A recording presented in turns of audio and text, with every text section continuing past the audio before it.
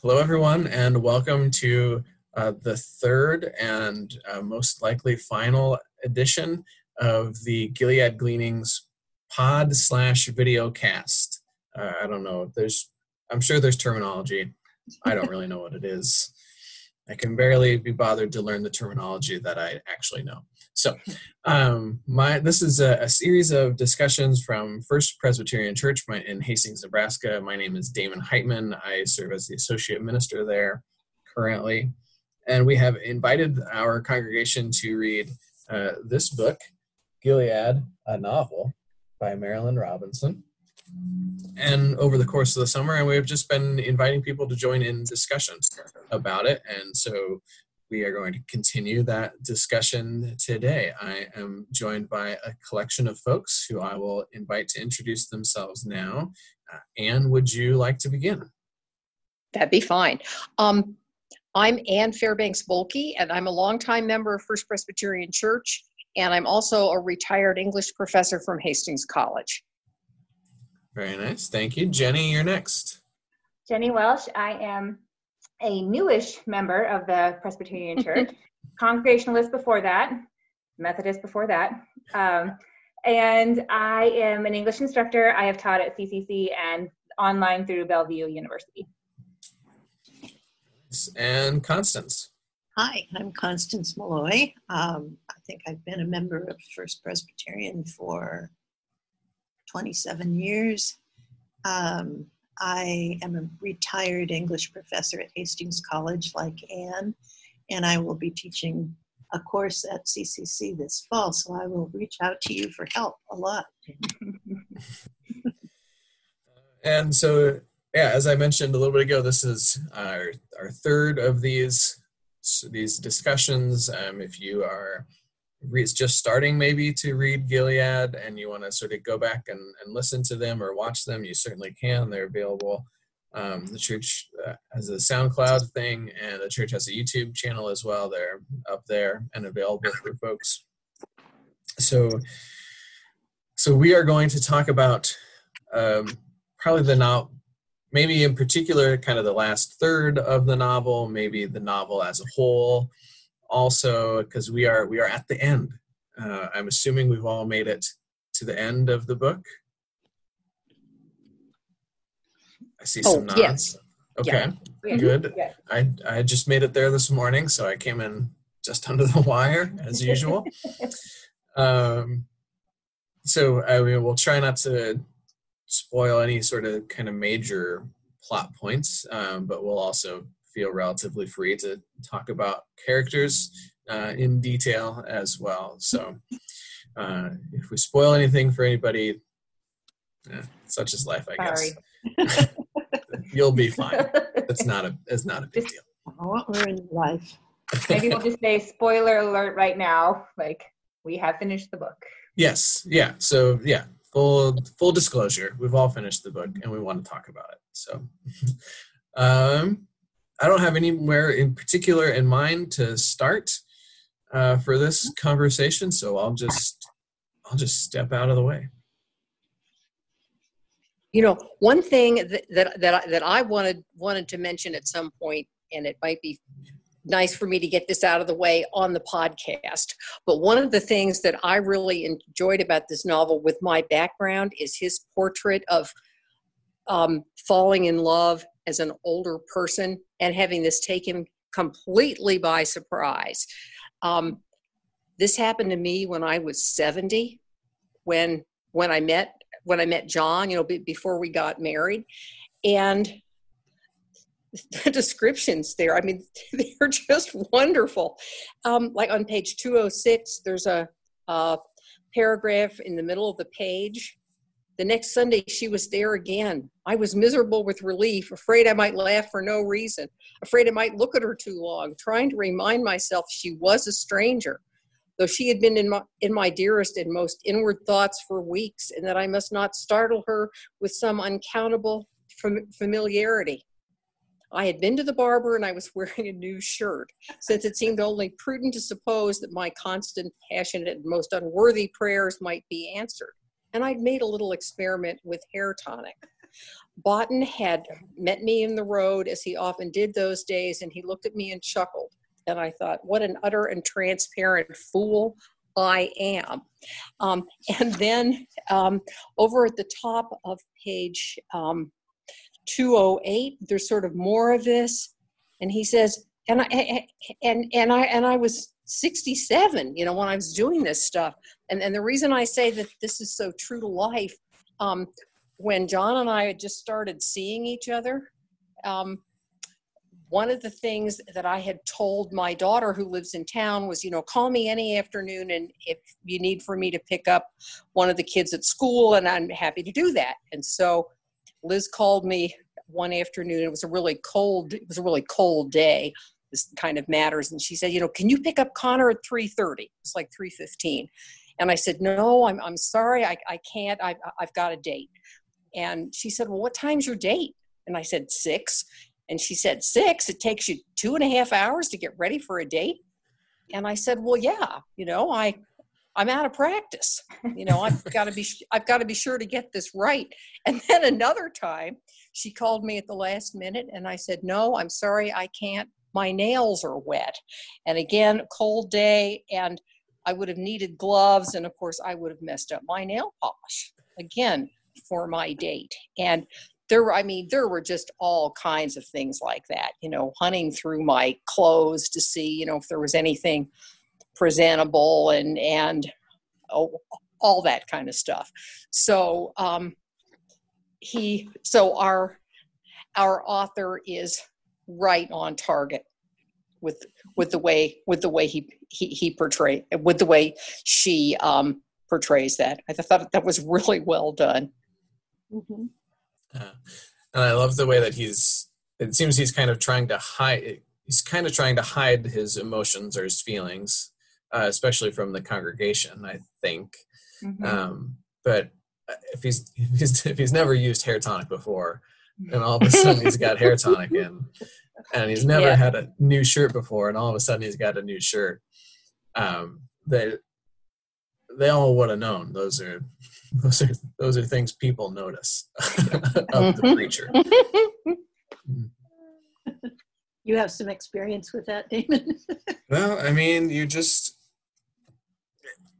up there, and folks notice. You part your hair the other way, folks notice that sort of stuff. Just if for no other reason than just out of familiarity. Mm-hmm.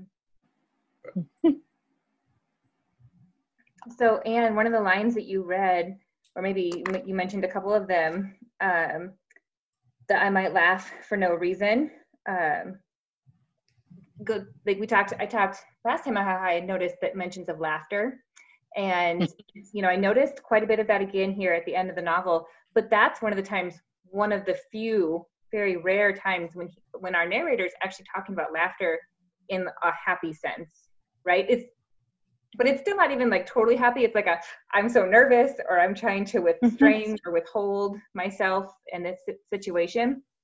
So that was on page 206, like you said. And then on 207, it says, at that point, I began to suspect, as I have from time to time, that grace has a grand laughter in it, which struck me as such a beautiful line in the book, and such an interesting, just an interesting way to look at grace. And because, again, I see so much of his laughter as he's talking about Jack and his irritation with Jack, which we can definitely talk about some more. But this is one of those almost happy references to laughter and the role that it played in his life, even though he still does seem to focus much more on the sorrow and the weeping. Yeah, interesting. And now that you mention that, Jenny, it makes me think Jack laughs a lot. Mm-hmm. When he's having conversations, especially with the narrator. Is the narrator will say something and Jack will laugh and then respond in some way. And I'm never quite sure what his laughter is about there. Yeah. Well, and in some ways it matches his father, because again, I'm still saying it Bofton in my head. Sorry, I know that's different. Everyone has their own way of saying that name. But dear old Boughton, the best friend, he chuckles, and they sort of rib each other a little bit, and there's that playfulness with them. But with Jack's laughter, it really seems to be, I don't really know what the right word is, if it's sarcastic or it seems very irritating to our narrator. I mean, he's just constantly annoyed, basically, with Jack, and his, at one point it's described as devilment. Where is that? I don't know. Page 181 I have written down. Jack's, let me get there. That boy was always done, always grinning, always intent on some piece of devilment. And so, he just, from the very beginning, through all the ages and stages of watching Jack grow, has not been pleased by him, is my take. Yeah, that seems pretty accurate to me. Yeah. I sort of get the sense that Jack's laughter is sometimes that sense that Jack feels that he's aware of a joke that no one else is aware of.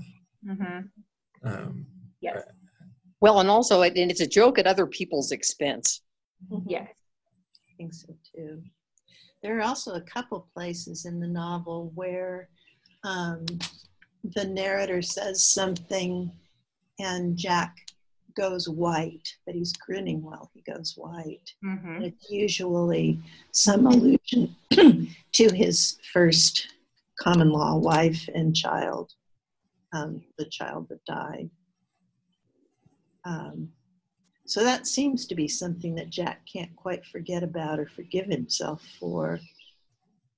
But he seems so like he'd love to be forgiven. He'd love to be saved. He has that experience of standing next to the man at the tent meeting who falls down on the ground and stands up and is saved. And he wishes somehow he could receive that. And then he also asks the narrator about predestination. Is there any way he can redeem himself?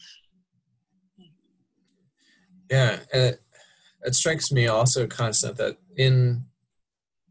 Jack and the narrator have sort of one sort of last sort of big honest conversation.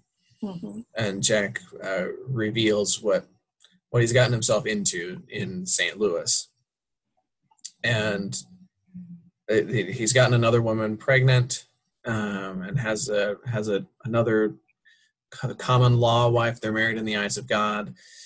He says, in part because they can't be married in the eyes of the land, and has a son. And in that conversation, he seems very honest about himself. And because he talks about having a conversation with this woman whose name Della, is that right? Ella. With her father, and her father's has a very low opinion of him, and Jack says he's right to have that opinion of me. I don't really know, but like there seems to be something about Jack that acknowledges all of the mischief that he was up to as a child, the stealing of things from the narrator's house, and all of those sorts of things, but can't quite bring himself about to actually ask forgiveness for those things, or something to that effect. And go ahead. I mean, thank you. I'm kind of wondering, though, I don't see him as far along on the path to seeing that he's been wrong and asking forgiveness, I think, as you guys do. I mean, like on page 226, where he was at the tent meeting, and he says he wishes this could have happened, but then at the bottom of that paragraph, and there he was, weeping with repentance and relief, while I stood watching him with my hands in my pockets, feeling nothing but anxiety and shame, and a certain amusement, if you will forgive me. But then when he goes on, but the next day my father's letter came, and I got a decent coat and a bus ticket, and I was all right then. To me, there's just something about him that he doesn't really see what his own ethical situation is. I mean, he just can't, smart as he is and all that sort of thing, and he just can't see himself yet. And maybe I'm not seeing him accurately, or maybe I'm being too judgmental. That sure could be. Well, I get the sense that the narrator shares that sense of what are you doing to your family? You know, he talks the short stories he shares about when Jack was young and all the trouble he got into, all the trouble he instigated, and not even the trouble he got into, more so the trouble he stirred up and got away with. And there's a line that says, his family was so well respected that he got away with it all. That is to say, he was allowed to go right on disgracing his family. And, you know, I don't really know how that changes as he gets older, because there's the experience with the first young woman and child, right? And then he leaves, and then there's this new family, a new relationship, and he comes back, but he's still leaving at the worst possible time. And so he continues to just run out on his family. And I think that's really painful for our narrator, John Ames, to witness for many reasons. Yeah, I think that's accurate, Jenny. I would say that. Well, and especially give the narrator describes how he ended up in the pulpit of the church, and talks about a conversation that he had with his own father. His brother Edwards, one of those two, goes off to the Gulf Coast, I think, builds a house, and then also builds a house intentionally for their parents. And the narrator's father and mother go down. The idea is they're just going to go down there for a year, and then they'll come back, and then they'll just go down there when the weather's bad in Iowa. But they go down and they never come back. And then the narrator has a conversation with his father, and his father is really kind of saying to him, like, you don't have to stay in Gilead, and you don't have to take over the church. And the narrator makes a very intentional decision to stay there and to live up to what he seems to be a responsibility to the family or to the place. And his namesake doesn't do those things. There's a real split from grandfather Ames and his own son. In other words, the father of the narrator. Mm-hmm. And I think the novel is riddled with this sense of, what do I owe my legacy? At some notes I took on page 82, where he's really struggling with this. I believe I was implicated and am and would have been if I had never seen that pistol. It has been my experience that guilt can burst through the smallest breach and cover the landscape, and abide in it in pools and dankness, just as native as water. I believe my father was trying to cover up for Cain, more or less. The things that happened in Kansas lay behind it all, as I knew at the time.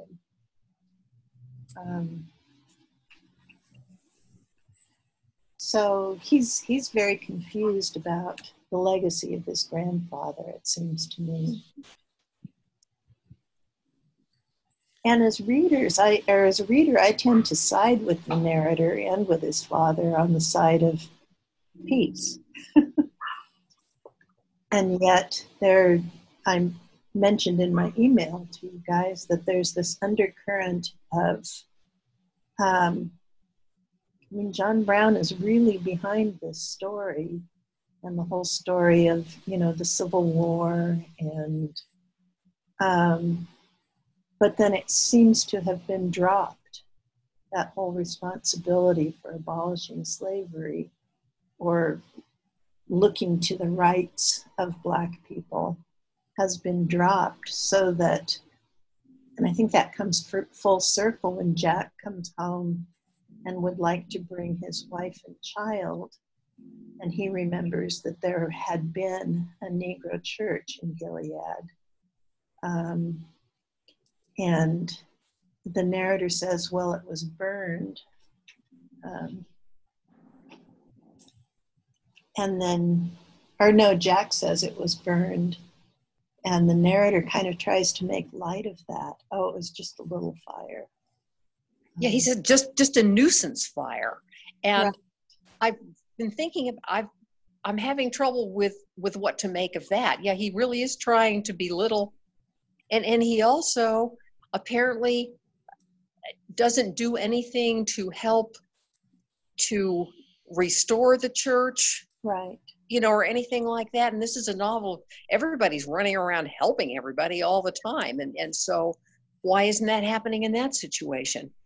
I mean, Right. once you sort of brought that up, I thought, yeah, that's odd too. Okay, and this was Yeah. the church that the grandfather would go to rather than hearing his son preach in the Congregationalist church. I wanted to hear some real preaching. So he'd go to the Negro church. And it strikes me that at the very end of the novel, the narrator describes Gilead as sort of being a faded hope, that it was established as this sort of abolitionist stronghold, and for a place that could provide safe shelter to folks, and it's now that passion has dimmed. There's a whole bit about embers and them coming back to life for a little while and then going back sort of dormant. And I wonder about, I found myself thinking today about John Lewis and the legacy of folks who were really ardent during the civil rights movement, and about the ways that we are all sort of called to carry on those things, but the fire fades after a little while, and then new oxygen gets breathed into it and it comes back to life. But so this makes sense to me, thinking then about the narrator and his dad as being sort of reflections, but smaller reflections of the grandfather's flame. Yeah. At the last couple pages, I noticed that imagery. Let's see. I'm on 246. What have I to leave you? He's addressing his son. But the ruins of old courage, the lore of old gallantry and hope. Well, as I've said, it's all an ember now, and the good Lord will surely someday breathe into it flame again. And then on the next page, toward the top, this whole town does look like whatever hope becomes after it begins to weary a little, then weary a little more. But hope deferred is still hope.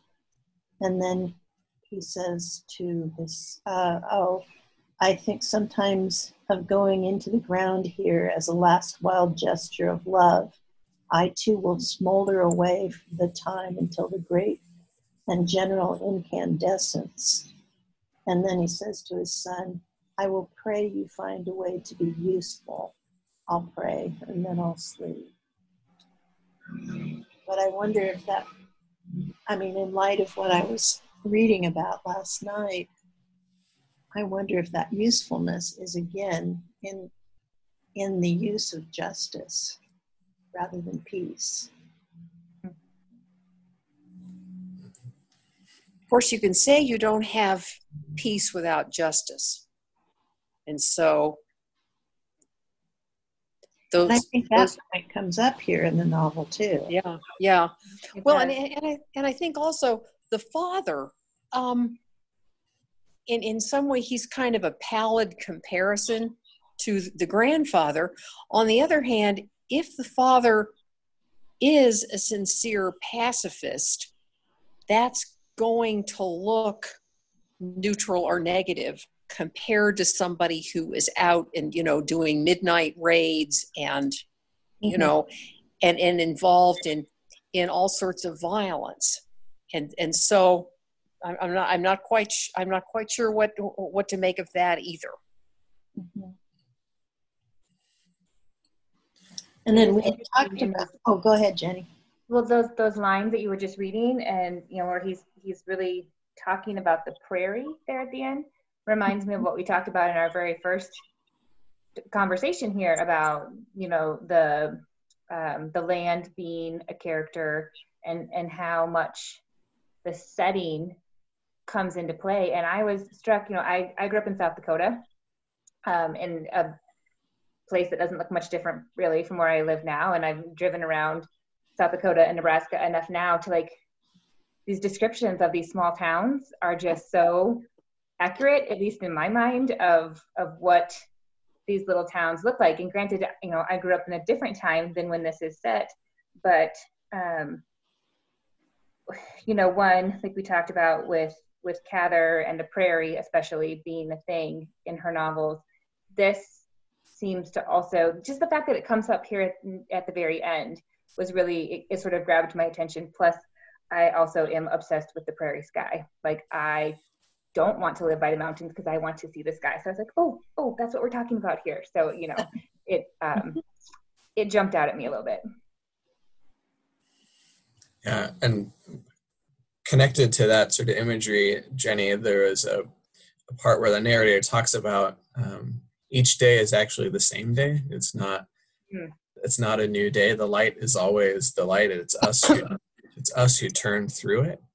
Mm-hmm. And which I just thought was a very striking and lovely image, and related to that sort of prairie openness sort of an idea. And I think also related to the sense of, we've talked a lot about generations, and that maybe part of it is this idea that each generation is really the same generation, but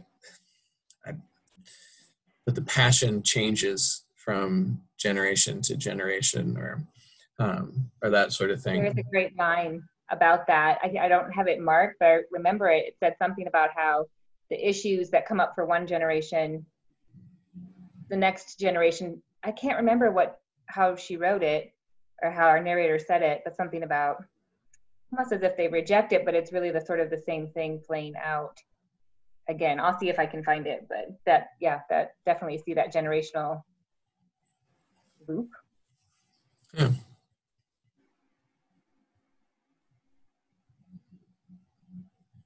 Did anyone else notice the first hard break in the novel? The first, it stops, and there are no chapters, but there's actually a whole page and a half of blank page, and then a new section. I'm like, wow, you're 215 pages in before that happened. That was a moment in the reading. Yeah, and is it the first line after the break is Jack has a wife and son? Is that what it is? Yes. Yeah. Yeah. Yeah.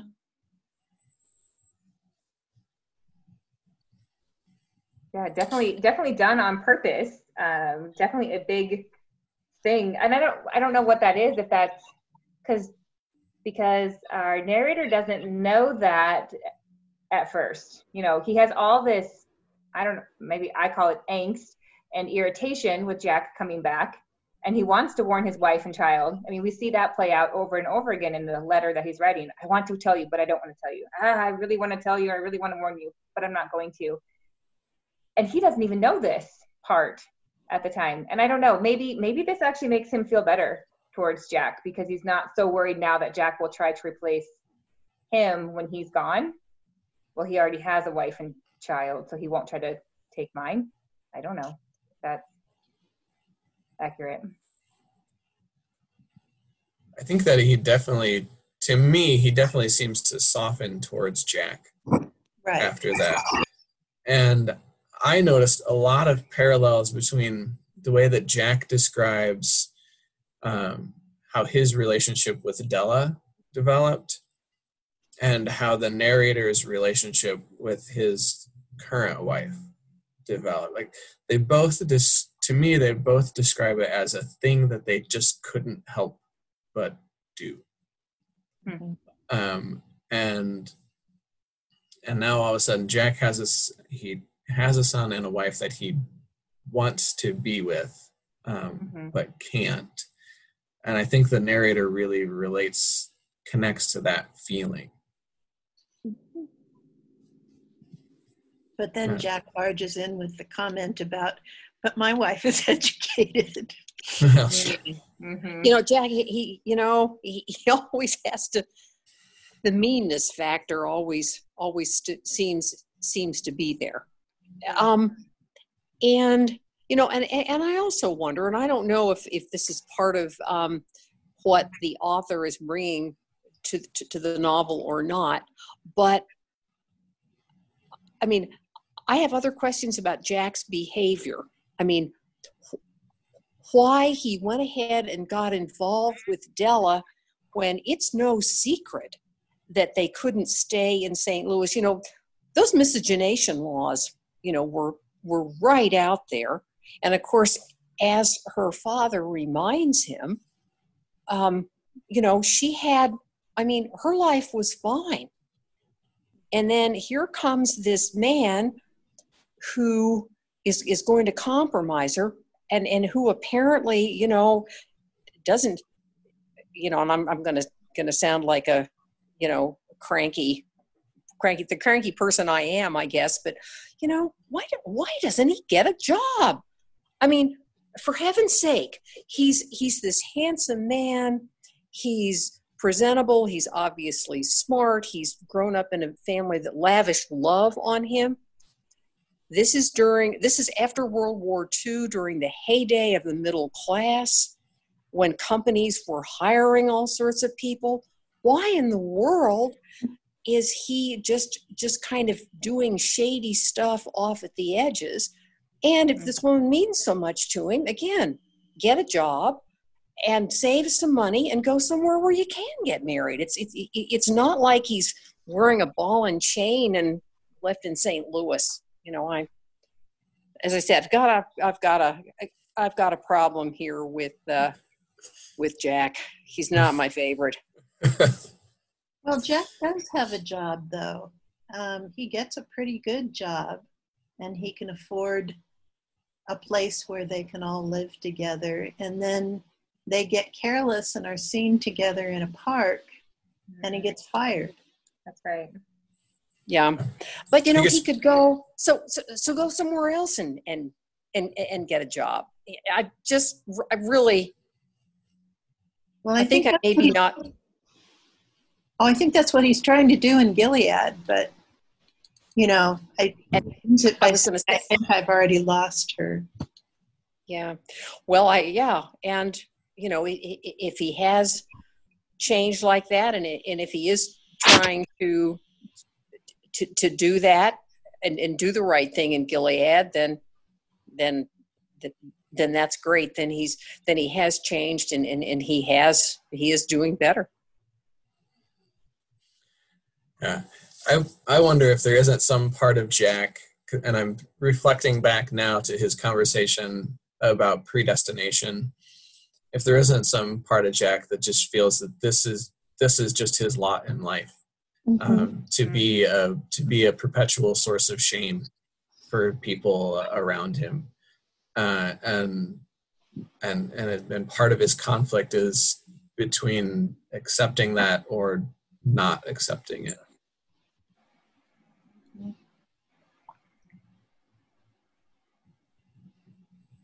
Yeah, we don't know where that started. Go ahead, Jenny. Oh, I had a question. Did you have something else to add to the other? No, go ahead. I had a question about names, and Constance, I know that was something you were looking at in the reading. We do finally learn Mrs. Ames's name. That is given. If his son's name was given, I missed it, so I need some enlightenment there if anyone else saw that. But I'm looking at page 228, and this is when Jack is telling his story with Della, and about his child. And this is a conversation with Della's father, okay? And he says he knew my full name because Jack claimed to be part of the Ames family. Like, he's trying to sort of like build up his reputation based on that family's name and their connection to John Brown. At least that was my understanding of that. Mm-hmm. But he says he knew my full name because that is what Della wanted to call the baby. I was so relieved when I heard that. But then down at the bottom of that same page, it says, my son's name is Robert Boston, whatever, Miles. And I'm very confused. Whose son is named that? And his name is John Ames something Boston, right?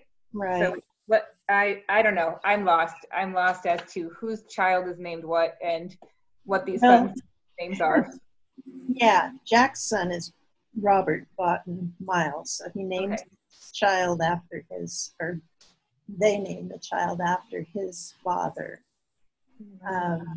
Okay, thank you. Now I get it. Now I see how I misread that, because I was thinking she wanted to continue the John Ames name. That is the line. What? She did. I mean, that was what she was proposing. But then they wanted to name the baby John Ames Miles. Okay. But then they changed their mind somehow for some reason. For whatever reason, I got very hung up on that page reading and went, I don't understand what is happening here. And I was really looking for the name of the son the whole time. I just thought that we would get that.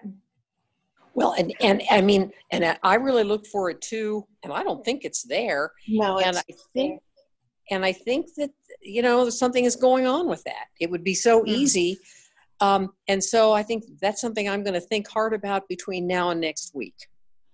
Not that I'll necessarily come up with anything, but. Yeah. Well, I know too much because I read that short story and read some criticism and so forth. So I do know what the narrator's son is named, but. Okay. Except that why, except the effect of not having it included in the novel is what kind of interests me. Right. And so, I need to meditate. And by the way, my issue of the New Yorker that has that story in it finally got here. It didn't until like 2 days ago. And I'm waiting to read it because I want to base what I'm just kind of to keep my focus. Right. I've wanted to sort of dive ahead into the other 3 novels, but I figure I must wait. So, Anne, do you have any preliminary thoughts or theories on what the significance of leaving the child unnamed might be? I really don't. I mean, I'm like completely flummoxed. I mean, in one way, and this really isn't saying much, it's another part of that, one generation onto the next pattern.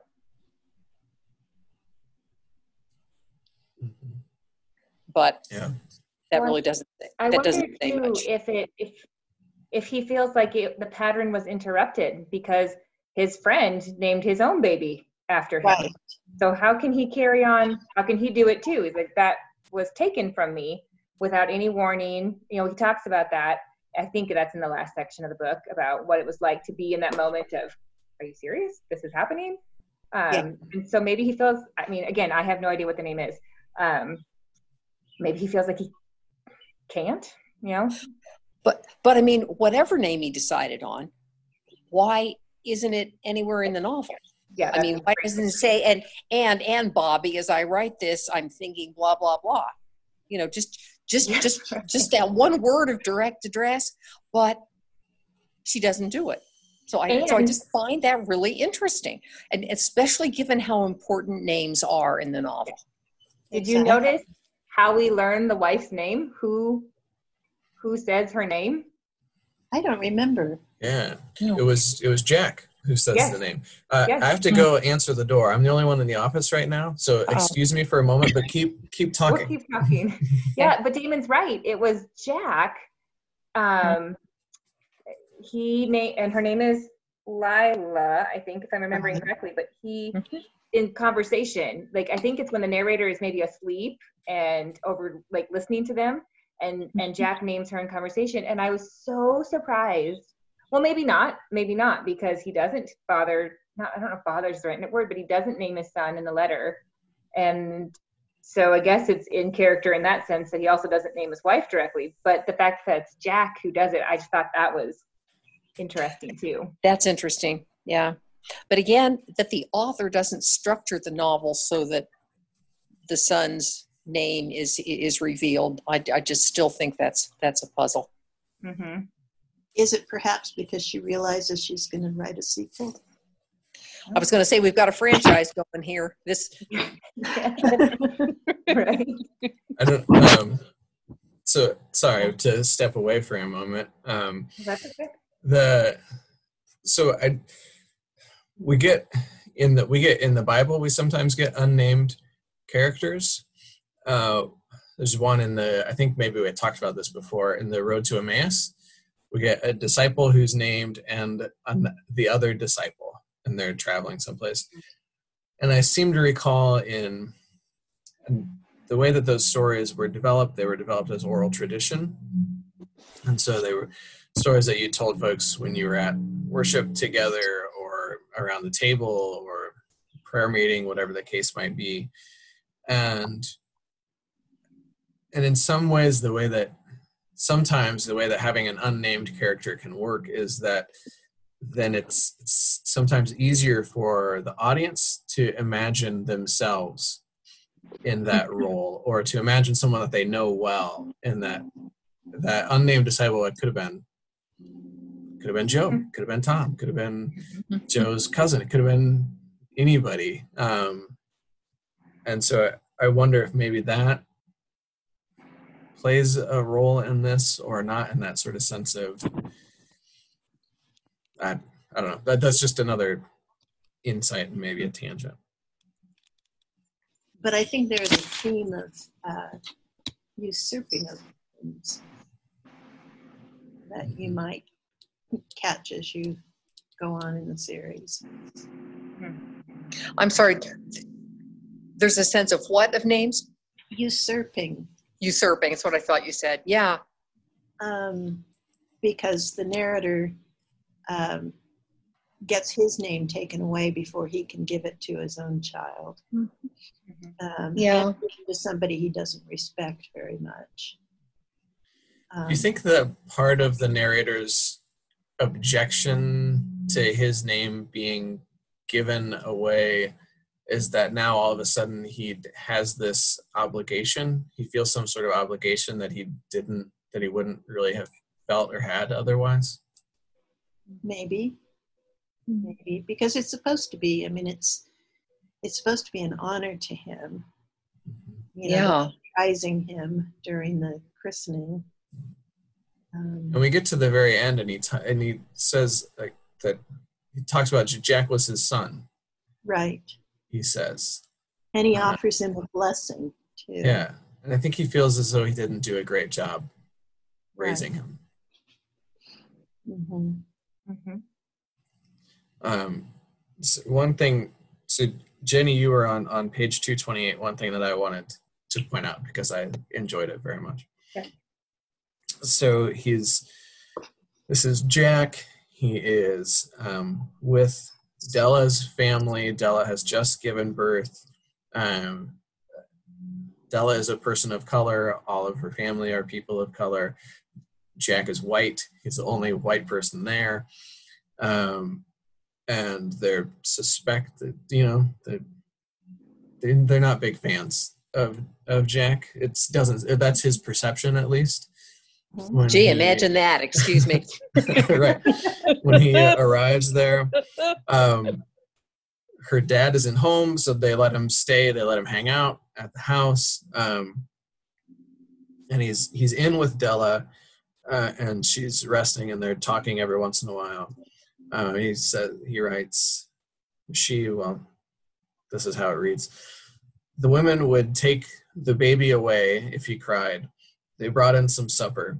I thought maybe things were improving, but they were all just being Christian.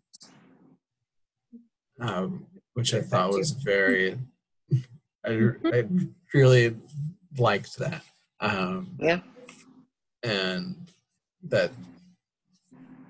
I think sort of highlights the difference between feigning forgiveness and actually forgiving, which I think is something that the narrator himself wrestles with and struggles with a lot. Mm-hmm.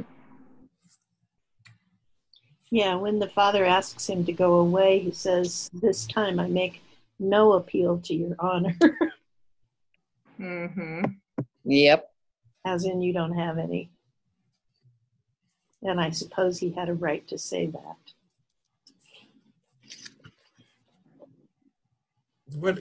How do you think the narrator by the end of the novel, how do you think the narrator feels about Jack? I think that scene where the narrator gives the blessing is very touching because Jack receives it so humbly. He puts his head on his shoulder, and I should find that, but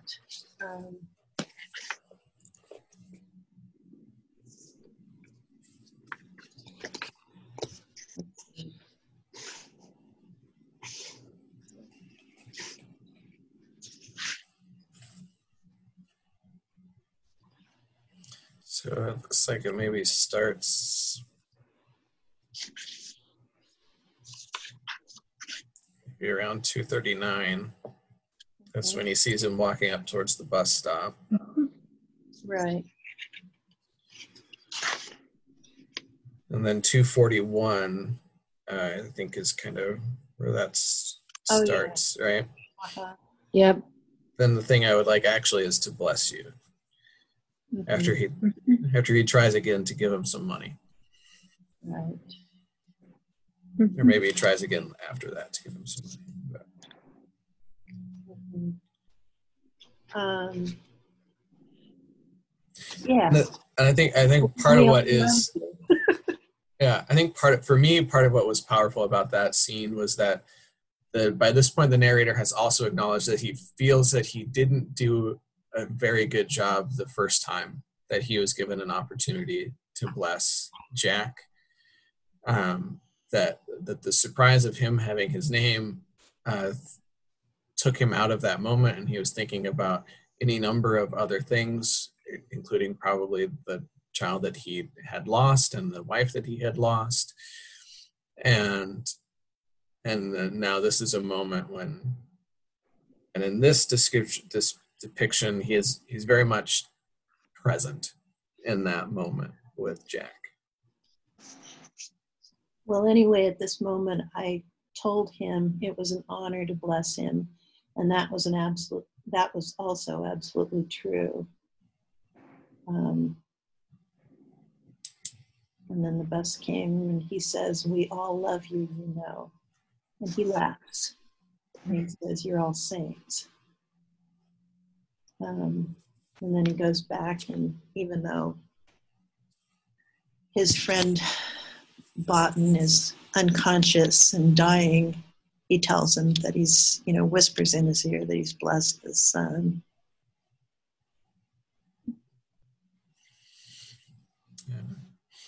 I think there's an odd bit of resolution, I guess, between the two of them. I mean, I definitely see a shift in how the narrator looks at Jack, in part to the offering of that blessing, and by also it sort of falls in line with what he's been doing the whole life of this person, this child, is sort of covering up might be the wrong word to say, right? But he never went running to his friend every time the friend's child did something wrong. It wasn't like he was constantly trying to butt into their relationship, but and so he is still sort of glossing over. Maybe that's for the benefit of his friendship, you know, like he loves his friend so much that I'm going to do what I can to send your son on in peace so that you can go out in peace. I mean, it's a very tangled, and rightfully so, with the names and the families and the, you know, these lives led together. I mean, you are interconnected, you are very much involved, but then also you all have your own stuff.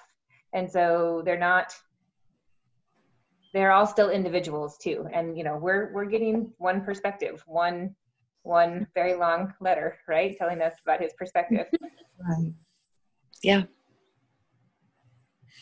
Sorry, I had to check the door again. And the narrative, and maybe you mentioned this, Jenny. So if you did, I apologize. I mean, the narrator mentions that sort of very specifically. It says, like, we can never really fully know one another. We can never really fully know each other's motivations and intentions. Right. Yeah. Damon, did you notice near the end where the narrator, like we were talking last time about how do you end something like this? How do you take a letter that you're writing before you die and stop doing it, short of just, you know, stopping? And it does say that somewhere. It is, I have it written down somewhere, page 238. So very near the end. There's at the bottom of page 238 is that signal to the end where he just says, I think I'll put an end to all this writing. I read it over more or less, and I found some things of interest in it, mainly the ways I have been drawn back into this world in the course of it. And so it's the sort of that I guess we really don't know at this point what exactly is happening with his health or how he's choosing to spend his time, but he's telling us, well, I'm done with this exercise. And I don't know if that has to do with Jack leaving, and maybe our narrator looking at his own son and what time they have left together and saying, okay, well, I've told you enough of my story, so now I'm just going to be with you while I can. Although I think we do have a sense in toward the end of the novel of how tired the narrator is getting. You know, the smallest exertions sort of wear him out. You know, he's always, you know, I had to sit down for a while when I got here, when I got there. And so he would probably have a sense, just for physical reasons, that he needs to wrap this up. Mm-hmm. That's true. Yeah. And I do think it has something to do with this conflict between he and Jack, that when they're able to have that conversation at the bus stop, that provides him with some sort of closure, I suppose, on that. Yeah, and I think that makes sense too. Yeah, because there is a shift there, as Jenny said, after that last encounter between the narrator and Jack. Mm-hmm. I get the sense, and that you feel that maybe that shift wasn't really earned. Yeah, I'm struggling. Yeah. Although after this conversation, I am seeing Jack a little bit more favorably than I was before. I no longer think he's completely like Shakespeare's Richard III, which was who he was always reminding me of. You know, if you've read Richard III lately, you know, he's the one who's determined to prove a villain. He's going to go out and do all the mean things he can. He's going to use women badly and then just slough them off when he's done, and just do whatever he darn well pleases. And yeah, Jack definitely has some of those tendencies. Yeah. Mm-hmm. But in the final conversation between the narrator and Jack, a couple different times the narrator says, and this is the truest thing I've ever said, and I really did feel that way. And like he's seeing things differently. Oh yeah, I think there is a shift there. Mm-hmm. Yeah. Yeah. I think that part of that is related to he finally knows Jack's story, right? There's so many times leading up to that where he's been gone for 20 years. I don't know what he's been up to. Mm-hmm. Maybe he's been up to good stuff. Maybe he's been up to bad stuff. And so many times when he feels that Jack is hiding something from him, or he wishes that he just could tell what was actually going on. And when he finally knows Jack's story, then which I think is true of a lot of our relationships with other folks. Like once we actually know a little bit more about someone's story, then it's easier to relate to them. It's easier to understand their pain or to connect it to some of our pain. There's a part in here where he talks about Boughton. He imagines that if all of Boughton's other kids were home and Jack wasn't there, Boughton would really want to be with Jack. And he describes Jack as a wound that got a lot of attention, as wounds tend to do, or a favored wound, kind of something like that. I'll find it maybe in a little bit. But it reminded me, there's a book, it's called Wounded Healer by Henry Nouwen, and it comes up a lot in pastoral care classes and conversations. And the core concept is this, the more that we are aware of our own pain, the things that have caused us suffering or anxiety, and the more that we can talk about those things, then that helps us to be able to relate to those things, similar things that we see in others, right? And I think that once he finally has this conversation, the narrator and Jack, then he is sort of able to connect the pain that they have in some way, and see him in a less, I guess, in a more three-dimensional way and in a less two-dimensional way. And possibly that last time that we see him going to Boughton's bedside to tell him that he's offered this blessing and it's been received really well. It's sort of like he's trying to heal that wound. You know, maybe that's the balm we've been looking for.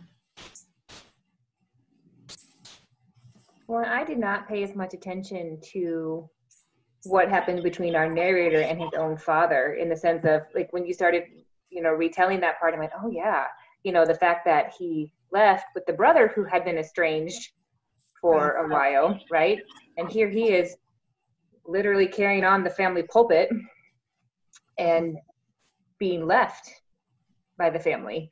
And I did not think about that in terms of what that would have done to his own psyche and interactions and perceptions of fatherhood and being a son and all of that. But I definitely think that is a component to how and who he is. Yeah, there are lots of prodigal sons, as I've said before, in this novel. There sure are. And there are also a lot of kind of bearing the burden of having parents. I'm going to dig some more into that before next week. Sort of what should the father have done to honor the grandfather? I think that's kind of a question. I mean, and given that they both have such strong beliefs, but that those beliefs are incompatible, how does that work? And I also find it interesting that the narrator goes through that discussion of the 10 Commandments, and then the next person to enter the scene is Jack, where we kind of can tick off, which commandments. But then the other person that we find in the novel who's broken some commandments is the grandfather, particularly stealing. Although, of course, he's stealing because he's going to give all this away. He thinks there are people out there who need it more than the people who, put the clothes on the line, or, that sort of thing. Goes to another church at one point, and when the offering gets back as far as he is, he takes the whole thing and dumps it into his hat. Yeah, the story comes up that he's not only stealing from his own family, he's taking that's in Botton's church. That's in the Presbyterian church right. that allegedly happened. And the narrator said, "Oh, it kind of fits. It wouldn't surprise me if that happened." Well, and it's so funny. He says, "Well, but he thought that the Presbyterians had been hoarding." Yeah. Yeah, I wish. Yeah, Greg. Where's Greg? He should have been in this conversation. That's right. Yeah. What's going on? So I know that we've been chatting for a little while, and I suspect that we could chat for a good deal while longer. But maybe folks don't want to listen for a good deal while longer. Though, why wouldn't they? I mean, so. But maybe a good place to sort of wrap up is. Maybe just something that you're going to take away, something that you think will maybe stick with you, something you'll keep reflecting on from the novel as a whole. I probably should have warned you that I was going to ask that question earlier. Well, I was very surprised. I guess again, second time I've read this, but I forgot that there was another book right after this, which that one I have not read, the Home one, which is the story of Glory, or this same sort of story but told by Glory's perspective, if I'm understanding the blurb correctly. And it just made me think of, I do think it would be interesting to read that book and to see how things would shift with a different narrator and a different perspective, which kind of takes from what we talked about today and this reminder that we really don't know other people's experiences and stories. I mean, even people we know very well and are dear friends with, we don't always know I don't know if we can know their inner workings. And I think that's an important thing to carry with us as a reminder. Yeah. Others?